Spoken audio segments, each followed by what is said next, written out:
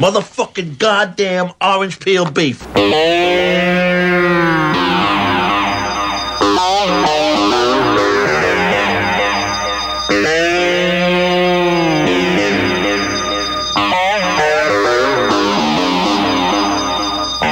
right, everybody. Welcome to One Fucking Hour. I am Evan Husney, joined, of course, to my left, we got Tom Fitzgerald over there. What's up? Hi, everybody. Oh, that's a good one. And to my right, we got Marcus Herring. What's going on, Marcus? You back home? Back home. Back home. Got a cold again. You know, I don't know. Ever since everything opened back up, I've been sick like 10 times. So germs are going around. Not COVID. I'm probably sick too. You know, something's wrong. I came down with something yesterday, so I think I'm sick too. I think I'm sick too. So nice one. I think we're all the trifecta. Sick. Yeah. All right. So, amazing. Sick. This is a good movie to be sick to. It is. It's very cough syrupy. Yeah. There's an fever dream. Yeah. Mm-hmm. Exactly. Either way.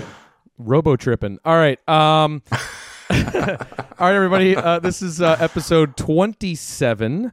Oh my God! Hard to believe, but we're at 27, and tonight is Frank Perry. I'm actually going to call it Frank and Eleanor Perry's The Swimmer from 1968. So that's what we're looking at tonight. Very excited for that, and I guess without further ado, I'm going to start that clock. So. All right. Look at that clock. Okay. Come on now. Okay. And everybody's here just for what? Yeah. This is what just start it. This is what everybody's here for.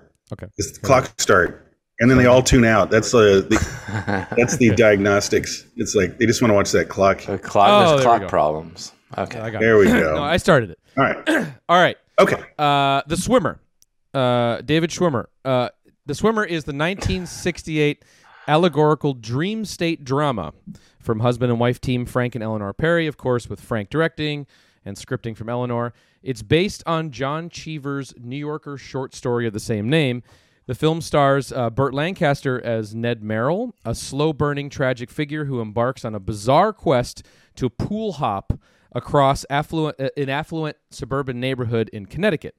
Pool by pool, he encounters old friends, flames, and rivals, which culminates into an overdose of surreal masculine panic. So super relatable. Yeah, totally. Right off the bat, this is inherently spoilery.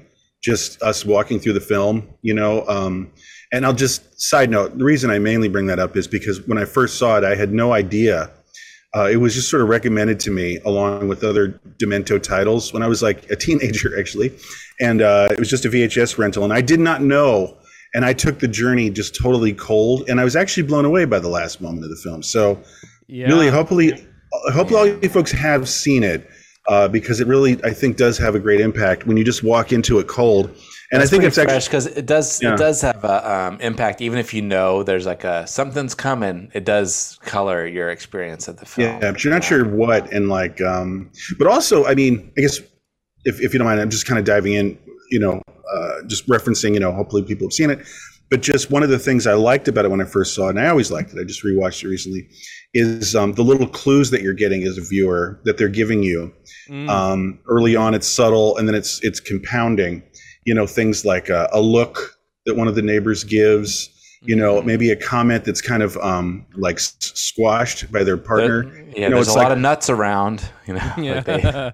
yeah. That's one of the lines that they say. Yeah, no, and it's just things like you know, like hushed, like walking someone over and like from them talking to Burt Lancaster and like whispering in their ear, like, you know, you're like, what the hell is going on? And your imagination kind of takes away. It's like, who is this guy? Also, just to leap into the film for a second, like what always got me too about. Oh, sorry.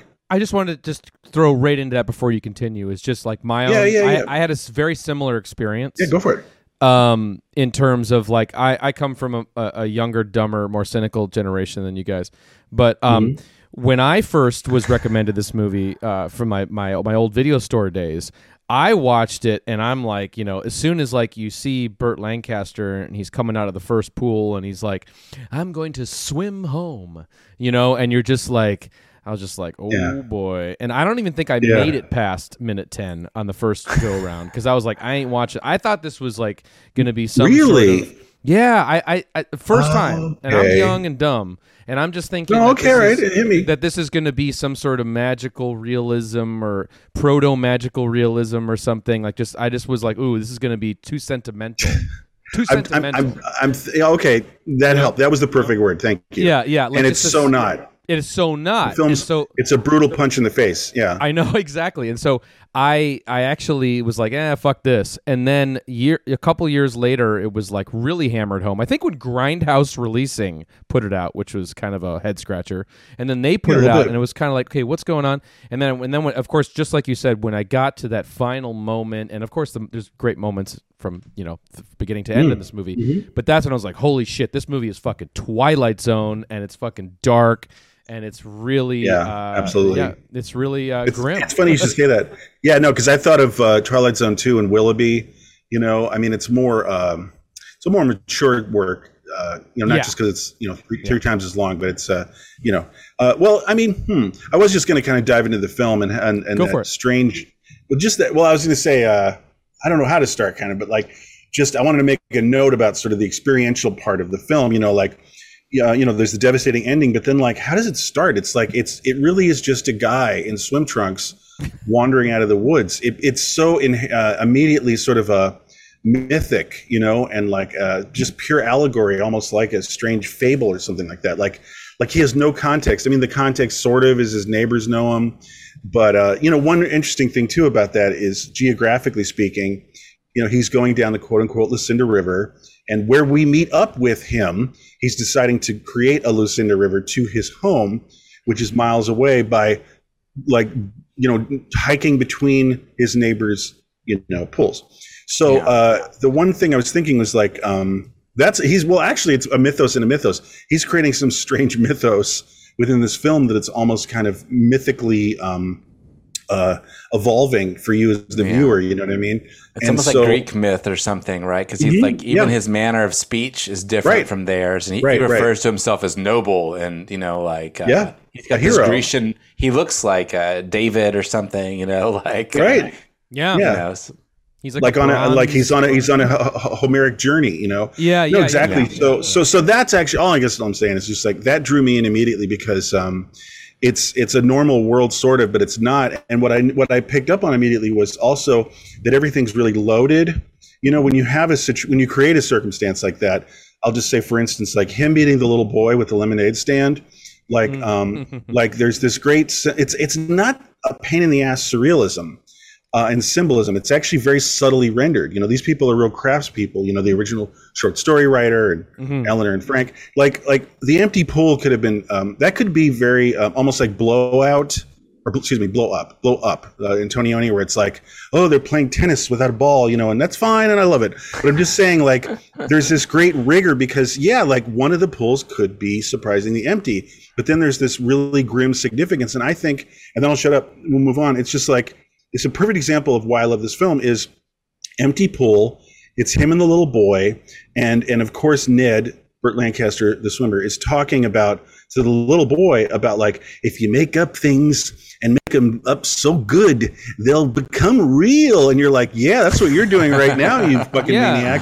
Yeah. And like, but we'll also say that, well, just really quickly, just the icing is, that's the advice he's leaving with that kid and walking away, and then that kid is bouncing on a fucking board, imperiling himself, getting killed, and then he runs back and he's like, hold on, like that empty pool is very real, and don't listen too much to this crazy old man's advice. So just all that is done so well, like visually, thematically, and it's just, and his performances are great, and it looks great. The film's beautiful, so.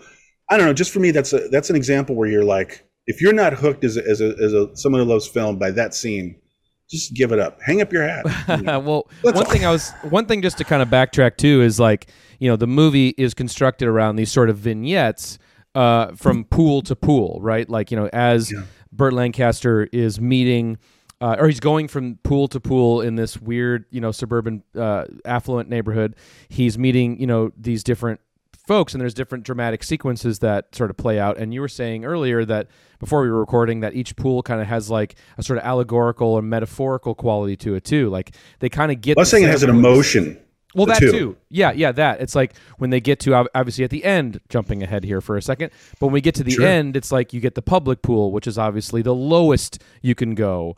Holy shit. I know. That is out of a horror movie. I forgot that sometimes, the way Seconds shot the same year, by the way, Suburban Man Dread, but that becomes a horror movie scene. Like, I hope a public pool has never gotten that grotesque because the camera, an underwater camera, is like handheld and like right on top of all these people, and you're seeing it Burt Lancaster vision in that pool. So that is so horrific compared to the start of the film, which is very idyllic. You know what I mean? It's like there's so much love of nature, and you're really lulled by the beauty of nature, the trees glinting, the leaves glinting in the sunlight and all. It's just incredible. And then it becomes this grotesque lump of horrible human flesh that's just like pulsating, it's barely in water. It's a nightmare. It gets worse the closer he gets to like his reality. Crossing the street is horrifying. Yep. Well, let's Marcus, unless you want to throw down in that, I think we should just go back a little bit to the beginning, talk a little bit about the backstory. But if you got anything you wanted to toss into on this pool chat we're having here. Pools. No, I just thought like it was interesting how they were like they when they were writing it, they sat down and they thought like, now what's every kind of pool that he could go to? They thought it out very well. They're like, there's an empty pool, and there's a public pool, and there's a party pool, nudist. Pool party? There's a pool party. There's a pool party. Yeah. And the way that it's staged like that, for me it recalled like plays. And so if part of it feels like a filmed play to me, like the drama and the storytelling feel like a play in a way, but then it's got these like weird connective scenes, stitching them together. Yeah, they're very cool. Those scenes actually are kind of some of the most stylized, and all those interstitial moments of some of my favorite scenes in the movie are actually the in-between pool moments where it's Burt walking with, I think, Julie is the character's name, the blonde-haired girl, if I remember correctly. My babysitter. Yeah. And it's all these just great impressionistic shots, which is brilliantly photographed. It's so beautifully filmed, It's so... Especially in the earlier part of the film, Yeah, and just passing through the leaves, passing through the branches, and of course, doing all the dialogue MOS, like let's not show them talking, let's just do it all that way. And that's just like crane shots and zoom lenses and. Hold on, I gotta say this. I made a note of this earlier. It's one of my favorite things of the film is that it's a practical decision, I'm sure, but it creates a very surreal vibe that I really love, which is they shot in nature in the woods. But then occasionally, out of nowhere, it's a set. I think when the babysitter's lying down and they're talking, that's a set. There's 3 or 4 times where it's like clearly a set.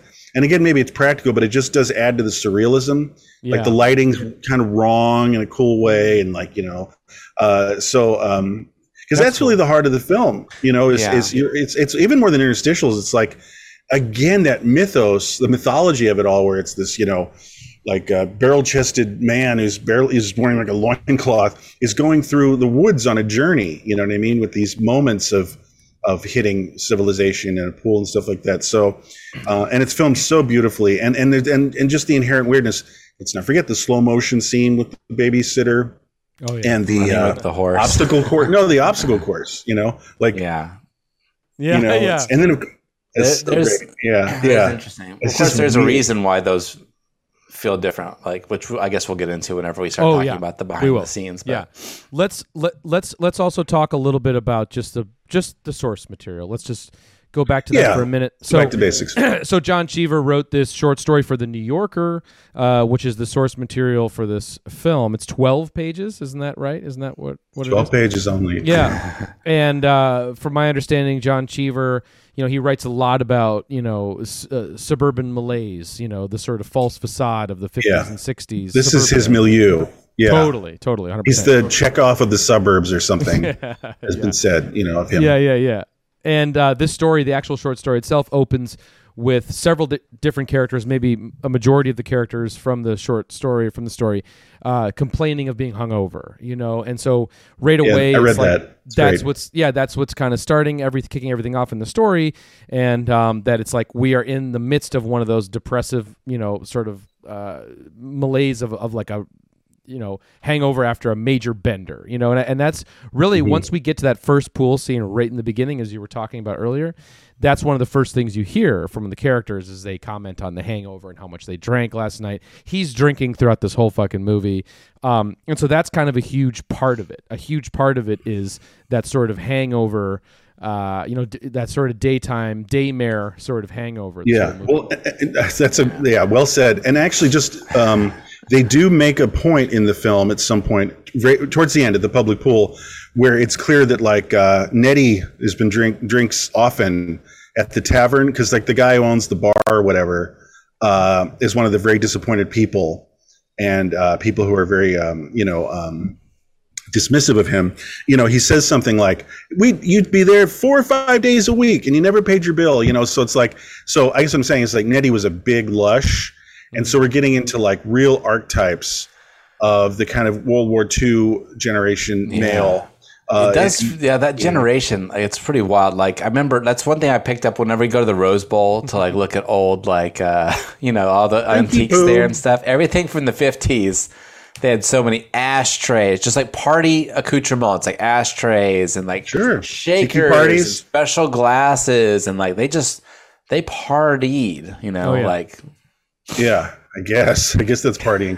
No, I know. No, totally. And, I have been rewatching Mad Men, and it is kind of a coincidence that we're doing this. But, it's famous that, like, did human beings drink that much? If you're watching Mad Men, it's like, they're very strict on accuracy on that show.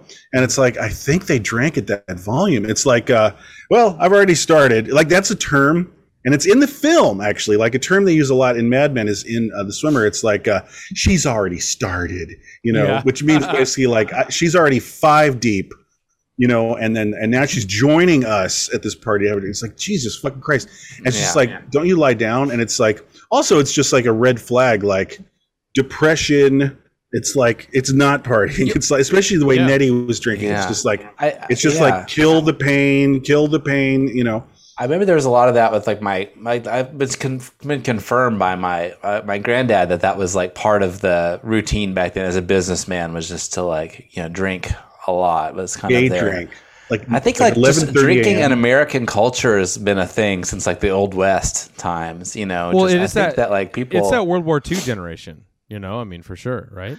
Yeah, I remember there was like some Ken Burns thing on alcohol, and it was like talking about how it was German beer culture where people would just drink beers all day, but it was like really low alcohol content mixed with like English whiskey and Irish whiskey culture.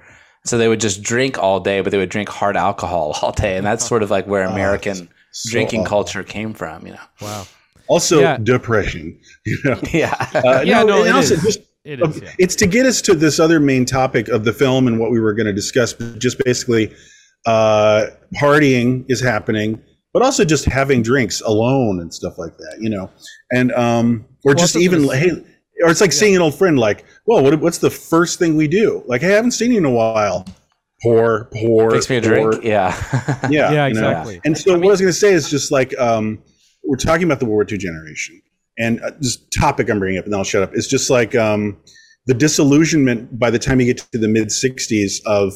They had a harrowing experience with World War II and the Depression, which we can't even relate to unless our future is going that way. Then you want to have a good time in life. You're getting older and you want to actually calm down and have a nice home. And you do figure out a better life than you had with the Depression and World War II. But then, like 10 years later, from the mid-50s to the mid-60s, you're like, this isn't working. And that was happening for millions. Mm-hmm. And the film is a reflection of that. Somewhat. Right. The facade, right. There's a lot of and it was crafted by, Madison Avenue too. That dream, right, of like the the Donna Reed lifestyle, the Ozzie and Harry, whatever. That sort of like. But people wanted it because they wanted some normalcy from the horrors of the war, right? Like now we're going to stay home and the depression, children, and right. I don't think we can understand this. Like, and I guess what I'm saying, and I always mention this, but like there's such a hard boomerang that people don't understand unless they lived it. It's like you had the Depression and it was immediately followed by World War II. So it was like almost 20, it was like 15 hard years, and they wanted to have something different and they wanted to take control of their lives. And they had some vague idea. You're absolutely right. Madison Avenue like filled the blank of like, what's a happy life look like? It looks like this, like a new washing machine. And then, but then by the mid 60s, it's like, what the hell is this? And it's like, drink, fuck this. Like, I'm not happy. Yeah. I'm not having a good relationship with my wife. I'm going to sleep around. I hate my kids. It's just like, and again, I'm just saying that's what this film is a snapshot of, in my opinion, a very concrete one. Yeah. Right. Yeah. It feels like Frank Perry goes there a little bit too, just like how modern society creates like a psychosis inside your brain, like Diary of a Mad Housewife and like Play It As It Lays, like there is that sort of like Last Summer. Well, if you want, I was just gonna say that was their next film. Total side note. I mean, I'm a huge Frank Perry / Eleanor fan, and this is like one of their big works. And like, if you just do the math, you've got Mad Housewife, Play It As It Lays, and it all kind of fell apart, and they wound up doing, or he did, Mommy Dearest. Yeah. But like, I'm just saying right now, formally, I would recommend to everyone who likes the show, check out Frank and Eleanor Perry films. They're very rewarding. Yeah. They're very hip, especially Last Summer. I would do a 1 fucking hour on Last Summer. Even Mommy Dearest is still dealing with those same issues. It's true. Right? Like, it's true. I mean, they're all gems. They're all gems. They're all gems. Yeah, they're all gems. I mean, but Last Summer really deserves another set of eyeballs. But and that was, well, actually, maybe let's spend another second here as we're rattling the pinball around. So this is weird. So it's Frank and Eleanor Perry. They'd had a couple hit-ish indie films in the early 60s, and they got hired to adapt the Cheever short story. And so she wrote the screenplay and expanded it from the 12 pages, and Frank did the directing. But this is weird, and I didn't know this till today. This was released in 68, and it made more sense to me that it was 68. Like, it's time for the Hollywood screen to get a little more frank and a little more sour, right? But this was shot in 66. Right. And then it's a total Frankenstein movie. It was shot in 66. And then this kind of asshole sounding producer, mogul guy, went, "You're fucking up my movie." And he fired the Perrys. They were out. They were frozen out. And he took the film to a young director, Sidney Pollack, who's very talented. And they did, really, it's almost like a 60-40. It's like 40% Pollack. And just to give you guys an understanding, there was a lot of reshoots. And there's a ton of recasting. I think this one's very significant. The woman, the penultimate kind of, one of the last pulls is that woman. She meets Solo. Yes, the mistress. And that's Janice Rule. Janice Rule replaced a shot scene with Barbara Loden, who's famous for her film, Wanda, which is an epic and which we should do someday. Love Wanda. But I was reading some notes because Eleanor Perry has this great write-up on the hell behind the scenes of making this film, and just the producer didn't like Barbara Loden. I don't know why, and I'd love to see that alternate scene that she's the star of. But that is a Sidney Pollack shot scene, and I think a lot of the scenes, they replaced 2 or 3 other people. The chauffeur was originally Billy D. Williams. Yeah, even the chauffeur, they reshot that. Yeah, isn't that what? Why reshoot that scene? That's a great scene. That is ultimate cringe. Like that the chauffeur's just like, yeah, and the guy before me, he had a really good rhythm, right? Let me guess. And it's just like tense, just a great 60s moment, of, culture, racial clash. But so anyway, just know, and I don't know how I feel.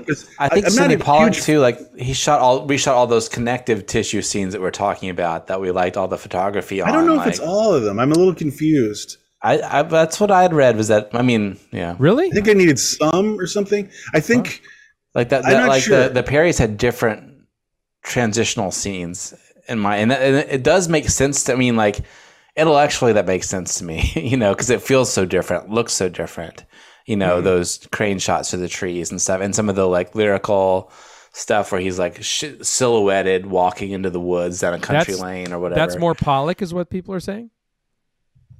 That was my understanding, but I wouldn't say that. Not his style, I'm saying. I think it's a little bit like they didn't finish the transitions, something like that. But then wholesale I guess I'm just saying you're guaranteed that's a Pollock scene, where it's noted that there are switch outs, like the Barbara Loden switch outs. So I think he helped, but I still think there's a lot of Frank Perry in the film. But anyway, it's just one of those weird things. Then it comes out in 1968.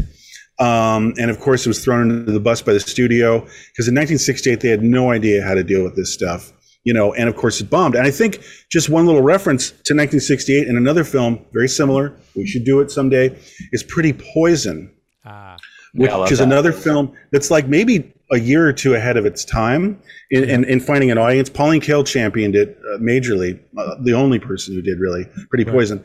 And there's a couple trippy, idyllic nature scenes in that film, if you recall. Yeah. When Perkins he sleeps in the woods after the murder of the mom. And sorry, spoiler. But anyway, it's just 1968 is a very strange time. It's what's that term? An echo tone, where there's that sour late 60s is coming up against the more formal classic filmmaking. And it's a great combination, and anyway, rambling. Also, another side note, backstory is that Burt Lancaster wasn't the first choice. Did you guys read about that? I didn't. William Holden. Wow. Was definitely the priority. That was like they're really moving forward with him. And then it became kind of rando, and it was things like Paul Newman, which is so wrong because he's too young. It's so wrong. Yeah, it's so wrong. Yeah. But Burt actually read it, and I don't know where Burt's career was quite at that time, but he was a real champion, and he loved it. And I'll quote: he said, "It's my favorite performance and my favorite film." Yeah, like he was very, and he paid for the last day's shoot. He put down $10,000 to get the film, finished. So I like that feeling because, and he does a great job. It's like sometimes I like this thing where it's like the actor, actress, they know it's like the big film of their lives, and they're giving their all. I love and that. And the performance is so powerful. Exactly. He does. How about I was just going to say him, also, like just wallowing in the pool. Go ahead. Oh no, you're right. I mean, he gives an incredibly nuanced performance. Again, let's talk about Burt. Yeah, for an old school sort of Hollywood guy, as you were saying, stepping into this, I mean, you also can read behind the scenes stuff where this guy works his ass off. He's working out every day for like months to build up to this role. He's in incredible shape for, whatever he is, 52, 53. 50 something, yeah. Yeah, for this. And he delivers an incredible performance. God, it's so good. I also read, just tacking on to what you were saying about the producers firing the Perrys, I also think that the relationship, what I heard, between Lancaster and the Perrys, or at least just Frank, was really also strained. And I think that might have played a part of it. Yeah, fraught. Yeah, I think that also played a part in the Perrys probably also being dismissed from the movie. I would wager. But he's... But I think it's going to be like... I would think, tiny comment on that, and then run with it, is it probably is one of those things where like great work comes out of tension. Like Godfather's set was very tense. Right. Thoughts? Perhaps. It's very tense. I don't know. It's like it is interesting that someone like Burt, from his generation. I mean, the movie is kind of about a guy from that generation. And he must have really identified with it. He must have identified with that character in a major way in order to go that far with it. In that time period too. It's like you don't really hear about. Maybe I'm wrong. A lot of people in 1966 sort of taking a role to that extreme. I don't know. Totally. It's daring. Exactly. Well, and also just being. Well, how about this? Just let's articulate the kind of extreme. Like film role it was. His only wardrobe was 17 like blue nylon swim trunks. That's how he looks for the entire. He never puts on a sweater or anything. And then he gets cold. Yeah. There's nothing like that first chill he gets. Like, it's just like, but I gotta swim and wear the thing, and it's like, you are fucking nuts, dude. So he covers himself up with a book at one point too. When he said naked was the nudist colony. Well, he's got something he's covering himself up. No, it's with. his trunks. It's his short. It's his trunks. Okay. Yeah, he was trying to kind of level with the be on the same level as the nudists. Meeting them halfway. Right. Meeting them halfway, right. But that scene's great too. Now we're at the nudist scene because that's really one of the first, I think. Unless, correct me if I'm wrong, real sort of subtle references to this guy being, a tragic sort of loser. Absolutely. Because like something like this, I'm not giving him any more. Yes. as he's walking towards them. Exactly. Like, and so you're watching this movie again, going back to me probably being 20 years old, watching this movie for the first time, being like, this is going to be really sentimental, and then turning it off before the nudist scene, probably. It's like, but when you really start getting to that moment in the movie is when you're starting to realize that, no, this guy isn't, just some bored rich guy, no, he is a very deeply disturbed man that is on the loose, that everyone has abandoned, wandering the woods. Wandering alone. No, exactly. It's not like he doesn't have a home. Actually, let's just do this for a second, if you guys don't mind. I have some theories on the prequel. Okay, I'm trying. I just was trying to visualize it this today. Right, because it is intentionally kind of vague. Right, they left. Right.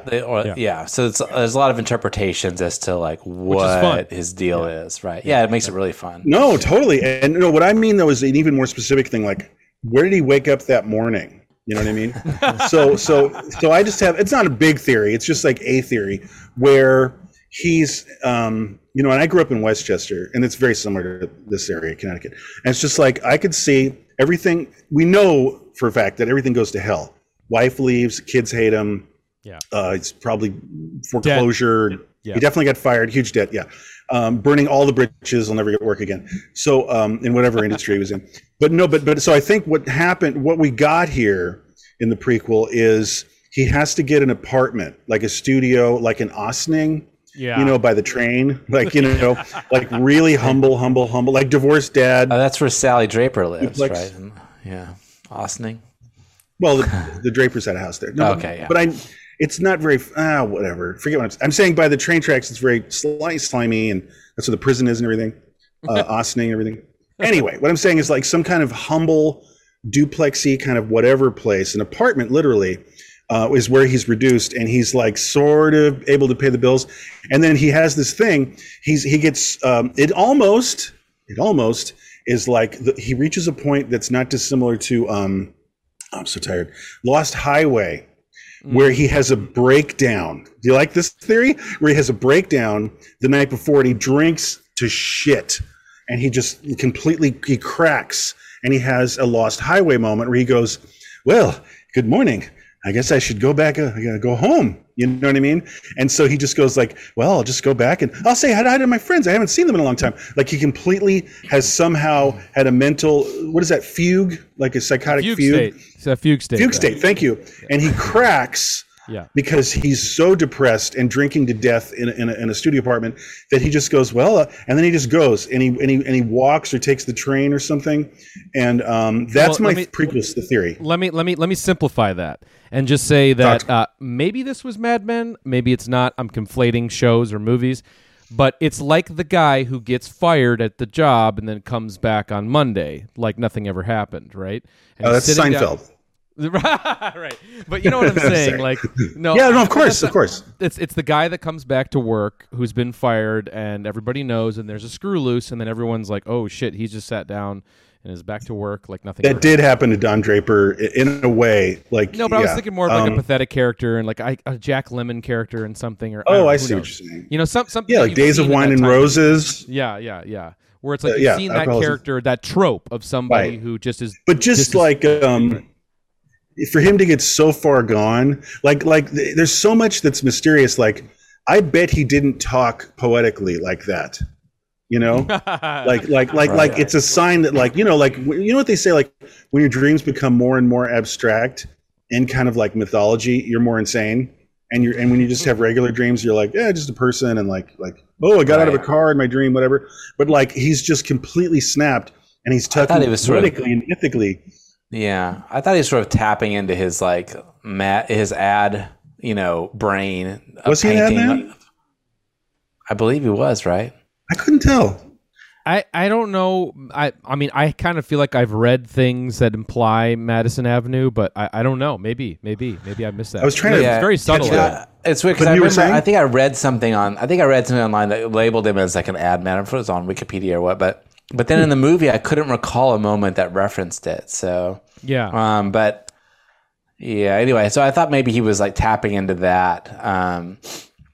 rewatching it this time, I thought maybe he was tapping into that, like, because he's painting this world of like, no, they're at home playing tennis right now, and like, yeah, right, they're doing great, like everything is peachy king, and it's not just he's the idyllic 50s. He's also tapping into his like ad brain to be like, I'm painting this like beautiful picture of happiness. It fits. Yeah, it fits. It works. Yeah, no, it does fit absolutely. But also the Willoughby thing, because he does mention there's that brutal line where he's like, when I was a kid, everyone was so nice to each other, and it's that kind of Willoughby episode, Twilight Zone, of that. Just I think he's just really. I don't think anything relating to his previous life is happening in those kind of, his extorting, like it's just like he's regressed intensely as mentally, right. to like him reading Kipling as a boy, that kind of thing, Mm-hmm. Right. It's not like clear if like his deterioration like led to his like whatever mental deterioration he had, alcoholism, going insane or whatever. Like, did that lead to him just like wandering the woods, and then his life fell apart? Or did his life and house and everything fall apart? And then I'm just saying it's open to interpretation, like that there is multiple ways to look at it, like that, which led to the other. But yeah, it's just that, I think he was just a shitty guy and an alcoholic. Yeah. And because the thing is, there's narcissism. And he says this shit where it's like, my chest is made of gold, I'm paraphrasing, right. He's like, I'm a special man, and that's like male ego stuff. Right. I mean, he could have fallen apart because they talk about his daughters like disrespecting him and laughing at him and stuff. And so you could imagine a world where like he had already kind of lost his marbles a little bit. And that's part of the reason why his daughters were like partying and like living recklessly is because daddy already had like it was a joke, Yeah, I think he was just a bad parent, and I think that they're an early boomer sign of like daddy's this big macho daddy man, like they're chipping away and mocking the male archetype of machismo and and all that the archetypal thing that he was. I think it was just I think he was I think, and I'll shut up, I think he was a boring normal breakdown, but he had a very exciting, strange post or mid breakdown.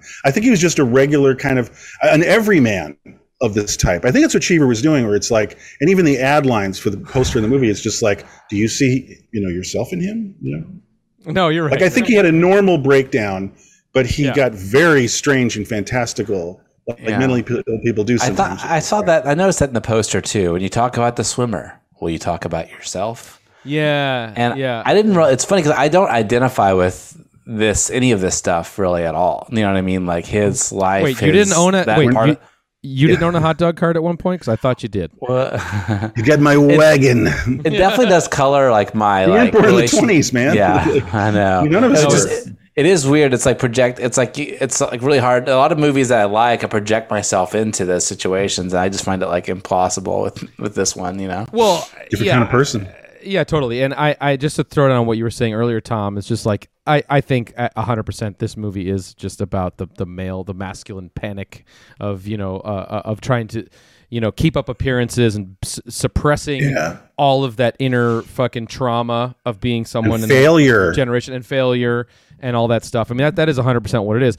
One thing I wanted to say too real quick is just the idea of John Cheever, from what I understand, also was a pretty insanely debilitated alcoholic himself, which he's perfectly depicted in the film. He has a little cameo as the lone drunk guy floating in the pool on like one of those floaties. I'll cut to the scene of it.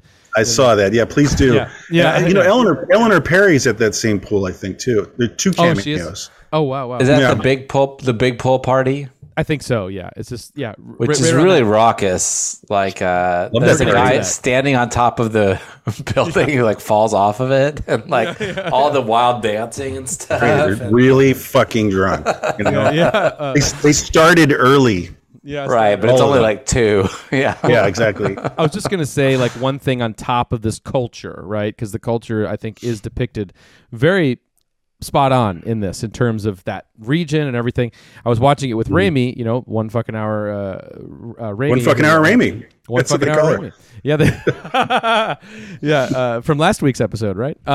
She she was sort of telling me about a little bit about that Connecticut history there, and that the 50s and 60s, I guess, I don't know where she knows this from, but she was telling me that there was a lot of like swinger couples in that time, a lot of key parties. You know what I'm talking about? The ice storm is set in Connecticut too. Exactly. Right? I mean, exactly. So like very incestuous, very boozy, very complicated. Everyone's sleeping with everyone, and everyone's intermingling. And I think that if we probably pulled apart all of the different pool scenes, we'd probably find a lot of subtlety that speaks more to that. Like everyone is probably fucking everyone in this movie. Yeah, I hear you. Yeah. You know what I'm saying? Well, actually, here's a good example. It's like he had been sleeping with the character Janice Rule when they have that big scene together.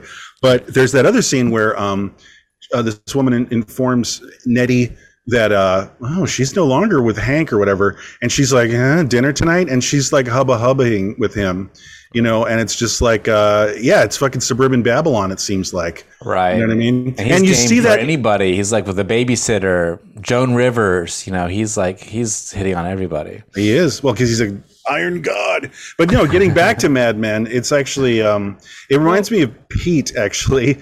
If any fans are out there, but I'm watching this period where Pete is fucking all through, because they moved to the suburbs, him and his wife, and he's just like, who am I fucking next? Not predatory, but just like it's a given. Yeah. You know what I mean? Like, well, and then I'm going to sleep with someone new. Like maybe it's her. It's just like a given. It's part of the deal.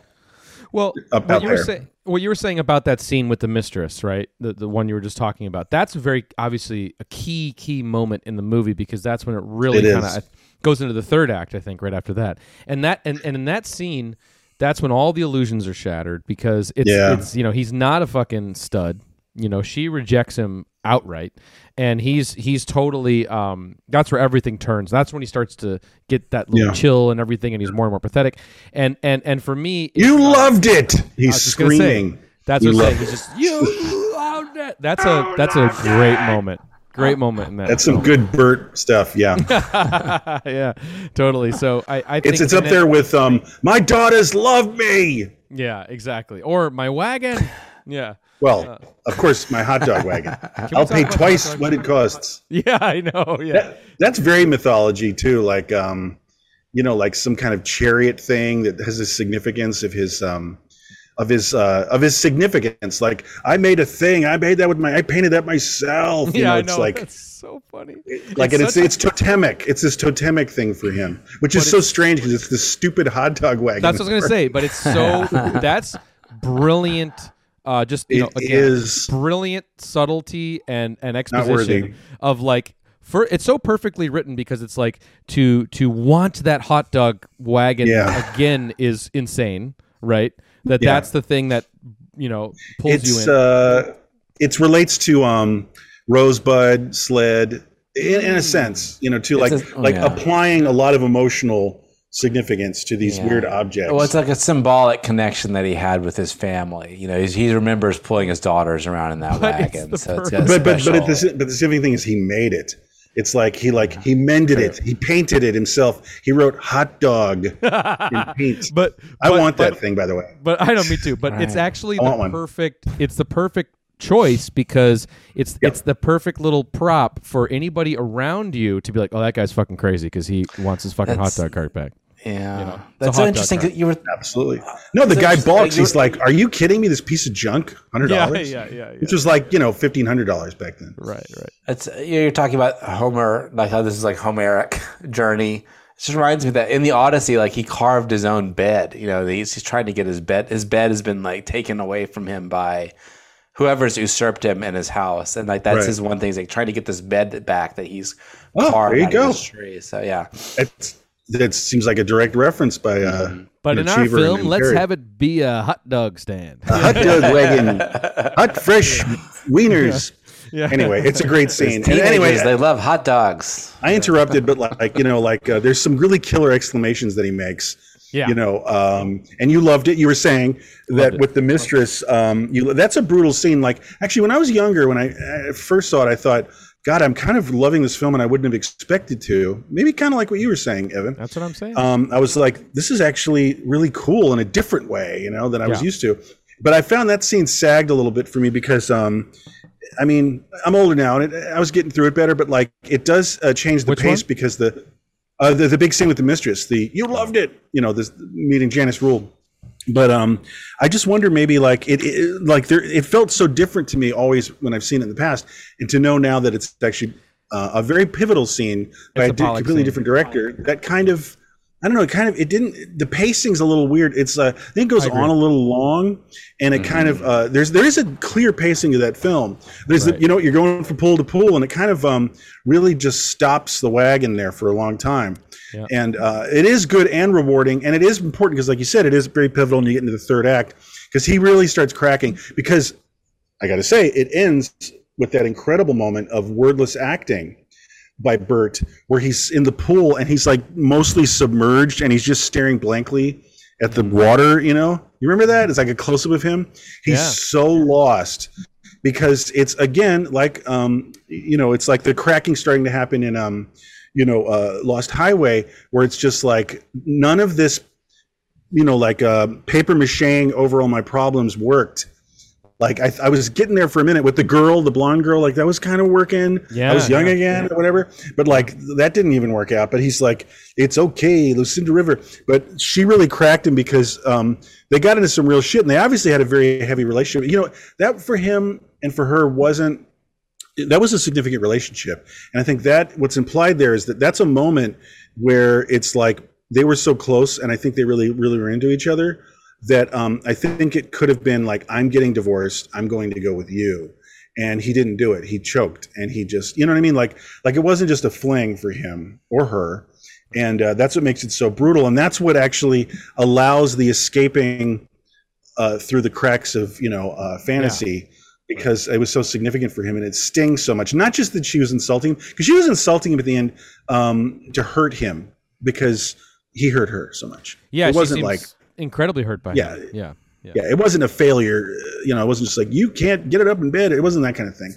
Right. Like because it follows her dealing with. It's a great performance of seeing him dredging up a lot of bad memories and feelings in her. Sure. And she slams that door that has almost like an exaggerated sound effect. Oh, it does. It definitely. You caught that? Yeah. And I did, yeah.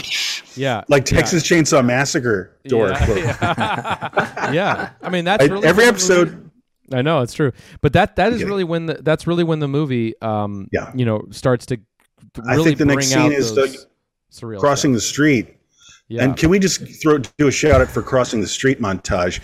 The zooms, the incredible editing. Pulling then him, pulling out with the car. Yeah. And then there's like a teenager throws like a banana peel at him. Yeah. It's like, and he's cold and cowering, and he looks fucking crazy. Yeah. Like you see this now in the cities where like there's a guy who's barely clothed. He's like, oh, what's going on? And he's just so completely gone.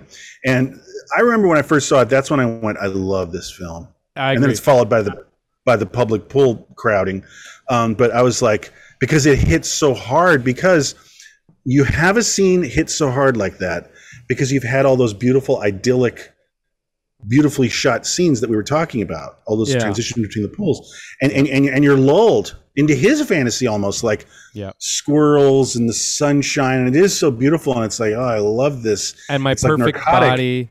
Yeah, my perfect body. Yeah, and then it's just like teenager throws a banana peel at you as they, almost hit you, and he's like shivering, like, oh, and it's so brutal. And then, of course, followed by an unforgettable moment that really stay with me. In my we'll get to that rewatching of the pool, the public pool. Let's get to it now. Let's public pool it. Yeah, I was just like show me between your toes. Yeah, I was just gonna say the crossing the road scene, absolutely amazing. Like you were saying, the editing is really on fire there, and it really is that moment when you were saying, like, you lock in with this movie and you're like, holy shit, like this is where we're going now. We're going, and it's about to get dark as shit. And and that public pool scene, man, like I was saying earlier, it's that you can't, for somebody who probably came from the life that he came from, wherever he came from and wherever his status symbol is, I can't imagine what it would be like for someone like that, of that class structure, to be. He would never be caught dead there. And so it's really never be caught dead there. So that also really just works super well. That's true. In the movie. It is compounding. It's not like there's a little bit of class in the film that's referenced. You know what I mean? Like his descent. His descent includes going to lower class. Even the bang. What is it? The bang wieners, whatever. The Biswangers. The Biswangers are lower class than the nudists are pretty much the top. They're right. Top.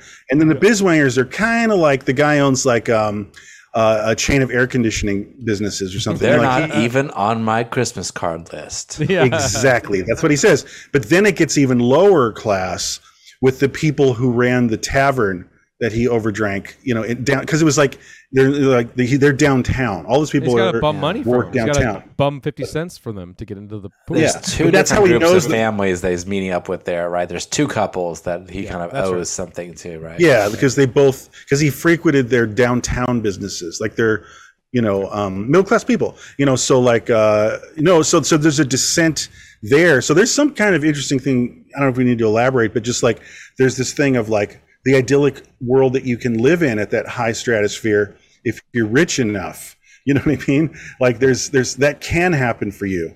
Like that, really, the nudists are insane. Like they make it very clear.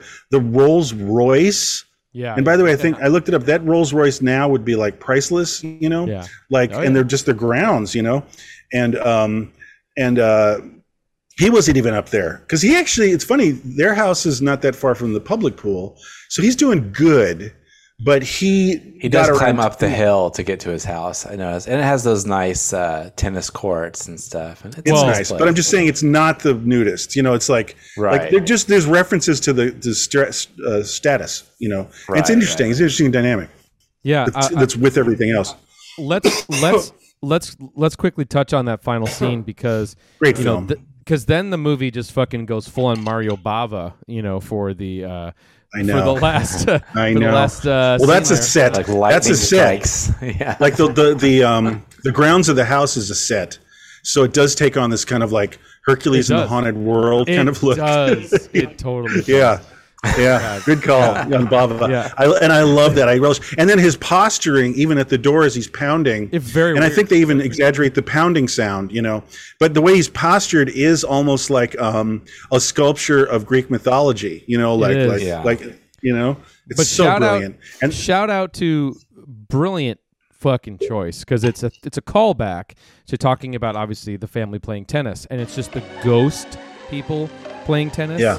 And that echoey chatter, and it's like and of course it has to torrentially rain. Yeah, and that happens. There'd be sunbursts. I remember that very clearly. I mean, all over the place, but I remember in New York in the summer it would just be it's so nice, and it's just like like that happens. But it's a nightmare. So and it works too. No, right, and so right. In Bava World, water is a big part of the movie, right? It's right. It's true. And also, it's pouring all over. But the leaves and the decay and the broken window. Actually, I kept thinking of It's a Wonderful Life too today when I was watching it, and there's just some minor parallels. He's almost like a shitty Jimmy Stewart in It's a Wonderful Life. 100%. Yeah. You guys know what I'm saying? Burt Lancaster we forgot to touch on this. He calls the movie Death of a Salesman in swim trunks, is what he calls the movie. Yeah, I love that. That's so a great there's kind of a little parallel. But It's a Wonderful Life. There's what I mean is like when he's young, when Stewart's young in the film, he's doing the thing like, "What do you want? Whatever, girl." It's like, "I'll lasso the moon down for you," that kind of thing. And he's talking to that girl. He's like, "Let's go out. Let's take off our shoes and walk up in the falls," And then she's like, "You're crazy." I don't know if you remember all these scenes in It's a Wonderful Life, but he talks fancifully when he's like 20, 25 in the film, and it's cute there, and Jimmy's. It works, and it's charming and whimsical, but like it's so gross and sour from this 55-year-old man when he's like, "Let's you and me escape and we go up and live," and it's just and also he's kind of a dick and like he's just like it's just this negative parallel to like It's a Wonderful Life, and also It's a Wonderful Life. Well, he's also a maniac, like on the run, like he's like a He's basically a man without a home running around, ranting and raving, diving in people's pools. Let's play with that theory, just circling back maybe to like the prequel thing, because I really, really love thinking that way. Let's go with, forget the Ossining studio apartment. How about he subsists by stealing from people's garages all throughout Westchester and Connecticut, Greenwich County. You know what I was saying earlier. We don't know how long he's been just walking around out there. Is it really just one day, or is this just like he does this all the time? That's all he does. Like he steals. There's freezers and a lot of times with like cold cuts and stuff and he lives in the woods, in garages, and he lives in the woods because it's the summer, and it's like I like thinking that way. That's incredible. He showers in people's pools, and that's what it is. Yeah, no, God, totally. Oh my God, yeah, and he has. That's why he doesn't even have a dime in his fucking loose nylon swim trunks. Let's quickly put a bow on this. I just want to say the ending is so amazing. That I know we are, and the ending is so amazing. In terms of it did evoke Twilight Zone to me. The ending, in just the fact that what were you gonna say? Oh, got me thinking a lot about like the development of the twist ending. Like it's very New Yorker, short story. Like The Lottery or like this one, obviously, and then Twilight Zone obviously is always a twist ending. Right. And Planet of the Apes, twist ending. And I was just I don't know the history of the twist ending, but I do know that like sometimes you go back and read something like Wuthering Heights and you're surprised that there's not a twist. Like it's not a twist ending. Like so, it seems like it's leading to that kind of literary move. Yeah. Right. So it's just interesting. I wonder about like the development of that and when it became a staple of it's so film, funny you say that because when we Rami and I were just watching it and her immediate reaction, I mean, she's seen it before, obviously, but watching it again, she was like, Planet of the Apes. So the ending, it's very Planet of the Apes. The ending. It is. It really is. Well, even and a lot of his exclamations like, my daughters worship me, is not unlike pounding the mud. Like, they blew it up! Yeah. And guess who's also shirtless? Yeah, right. Well, he's got that acting style that is Charlton Heston, like Ben-Hur, kind of like. It's, I call it acting with your chest, like barrel-chested male acting. Yeah. I love it. Chest acting, acting with your chest. I guess if you guys will humor me here, just while we have 5 minutes left, please, which I can't even believe. It's such a great film. I just wanted to quickly touch on all the gimmicks that are in this film, all the amazing technical stuff you're seeing in this movie. Just real quick, there's so many great split diopter. There's telephoto lens shots. There's filters up the yin yang, crane shots, as you mentioned, slow motion, double exposure. There's also like really cool. I think it's one of the first shots in the beginning of the movie where it seems like it's not even a crane. It seems like the camera's actually being pulled on a rope, like up. When we first kind of see him go through the first pool, something like you'd see out of like I think it was shot through a mirror, maybe even. You know what I mean? Like in that opening stuff because it's very wobbly. And I was wondering is there a mirror like up and like that's why it has like a little bit of shake to it. And the telephoto thing was something that got me thinking that maybe it was Sidney Pollack that did those shots later because I think that's like a later 60s thing is to like get into telephoto stuff and like other Frank Perry stuff that I've seen is like has that more close TV style like kind of like blocking of the actors. Last summer does get kind of lyrical though in a similar way. It's true. And who knows? With nature. Maybe it's a killer cinematographer too. You don't know. We don't know. Oh, I think what? That's a good point. I think the cinematographer is consistent, but I'm not sure. But that's a good point. It might be he took a big lead on that, and he was given a lot of rope by both of them to just go ham on it. Because whoever did it, it's a great looking film. It's true. Oh, but you're killing me with the Mario Bava though. It is Mario Bava. It is Mario Bava ending, but it has literal killer Technicolor movie. Like seriously, some of the best. Yes, it does. It's a beautiful film. So I guess some of the bullet points are there's so much powerful shit going on here. Big ups to Burt's performance. I could see it being a lesser film if it wasn't handled as well as he did, because he's the film. Burt's the film and the film's Burt, and he really does nail it. And I think that he did probably relate to the character, and he probably is just reiterate what we were saying, and I think that really comes through. And I love hearing, like I said, when an actor and actress really cares about, and because it's so rare in Hollywood, like when they really have a personal investment in the performance, and you can tell that he really cared. That makes a huge difference. Tom, I have to jam. I have to jam your fucking head for a minute. The cinematographer of The Swimmer also shot Pretty Poison. Cracking up.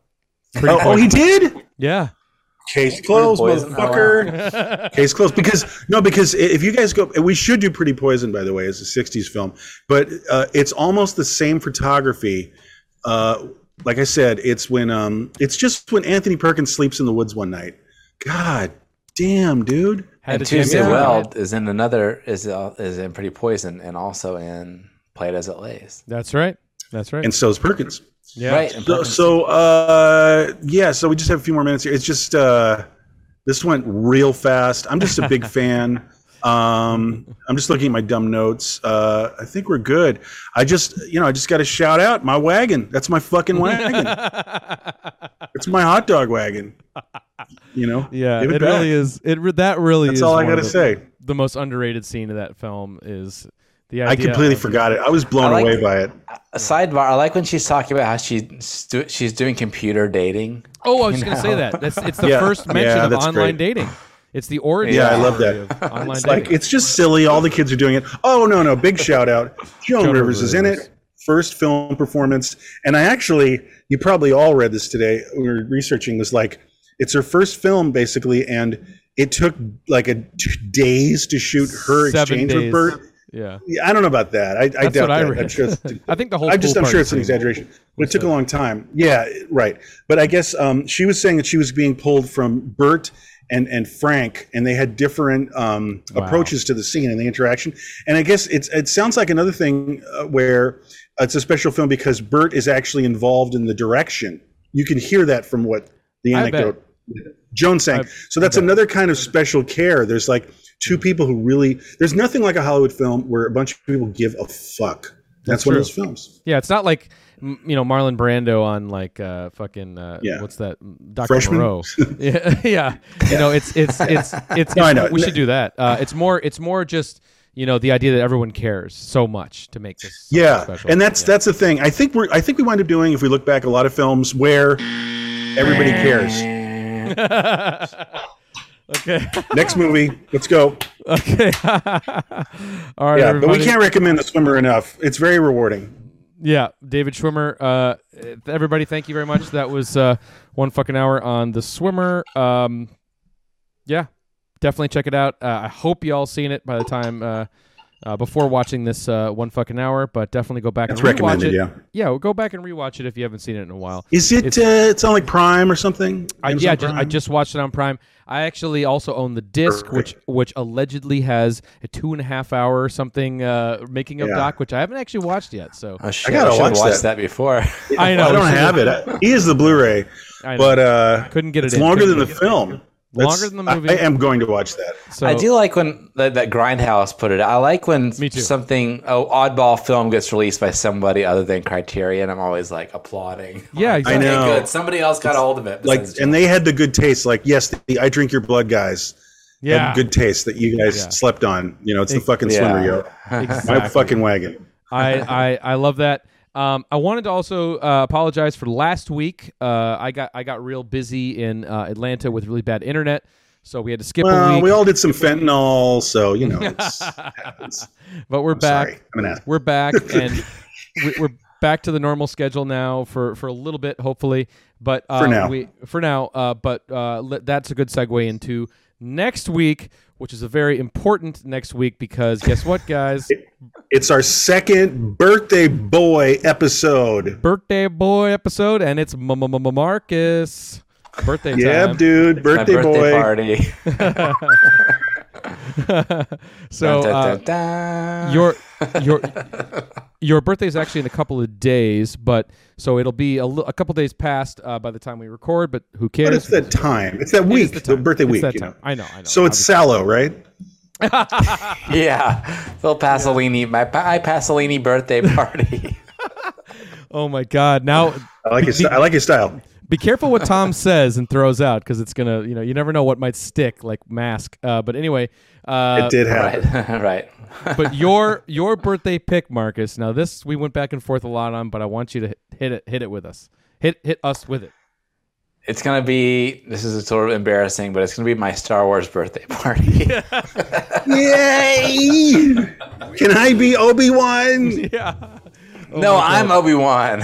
Can I be No, I'll be Ponda young Baba? Obi-Wan. Yeah. Can I be Ponda Ponda Baba? Baba.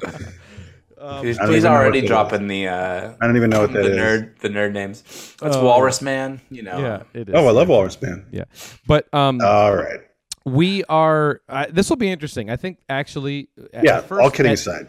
At first thought, it's like no way.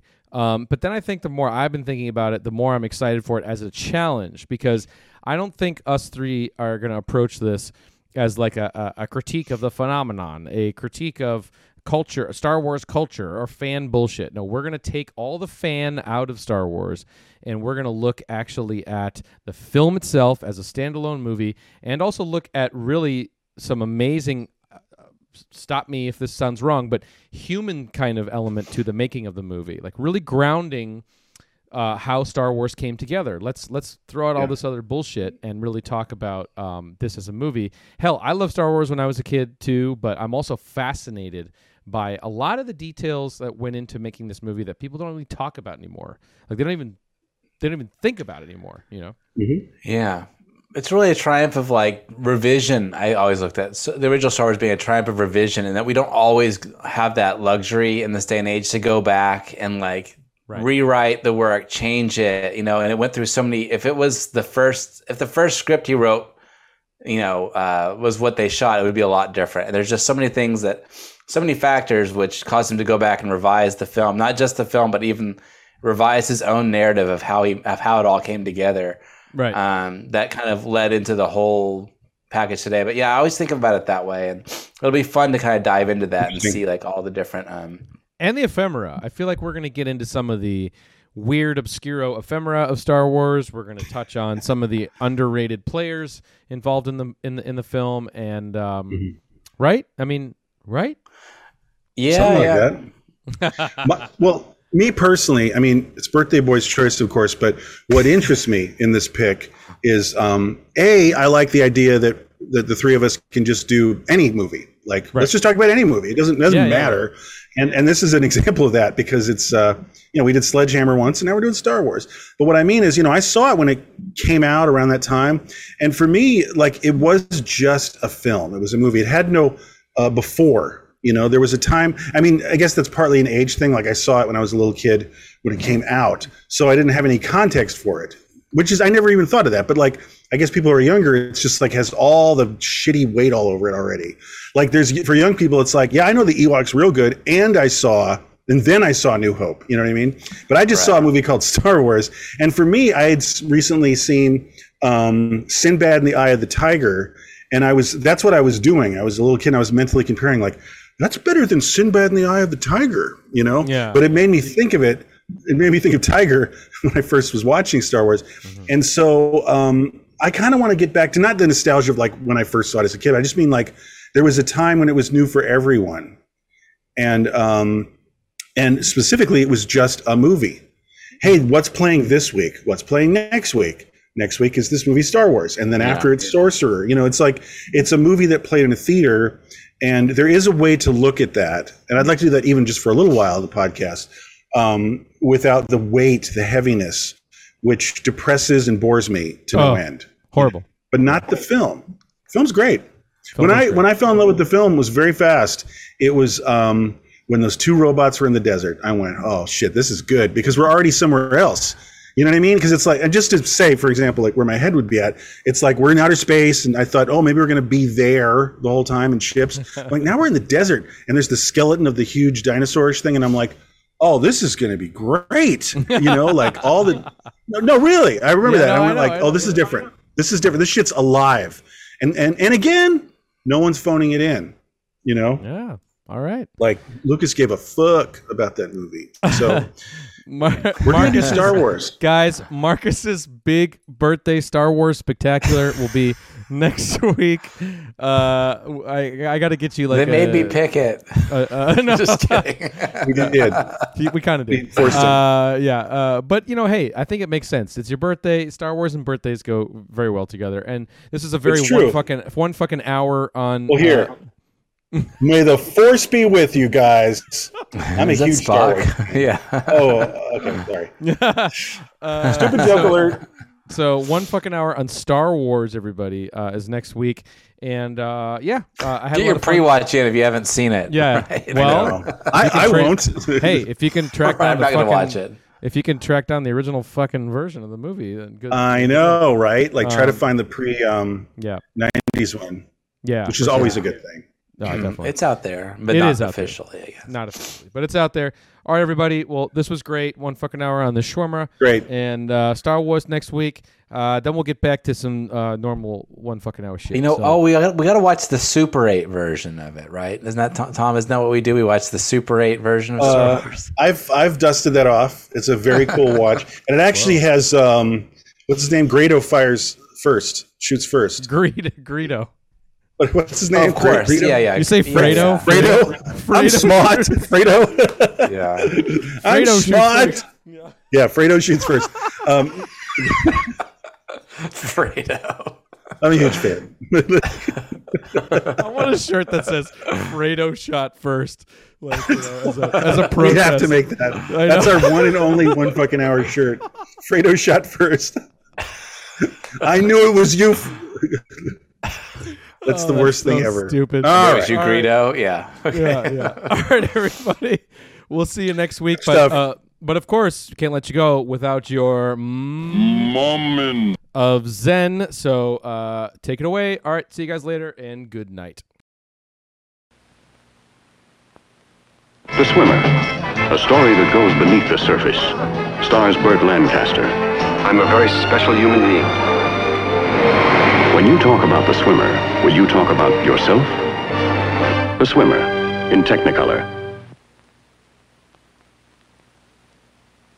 Motherfucking goddamn orange peel beef.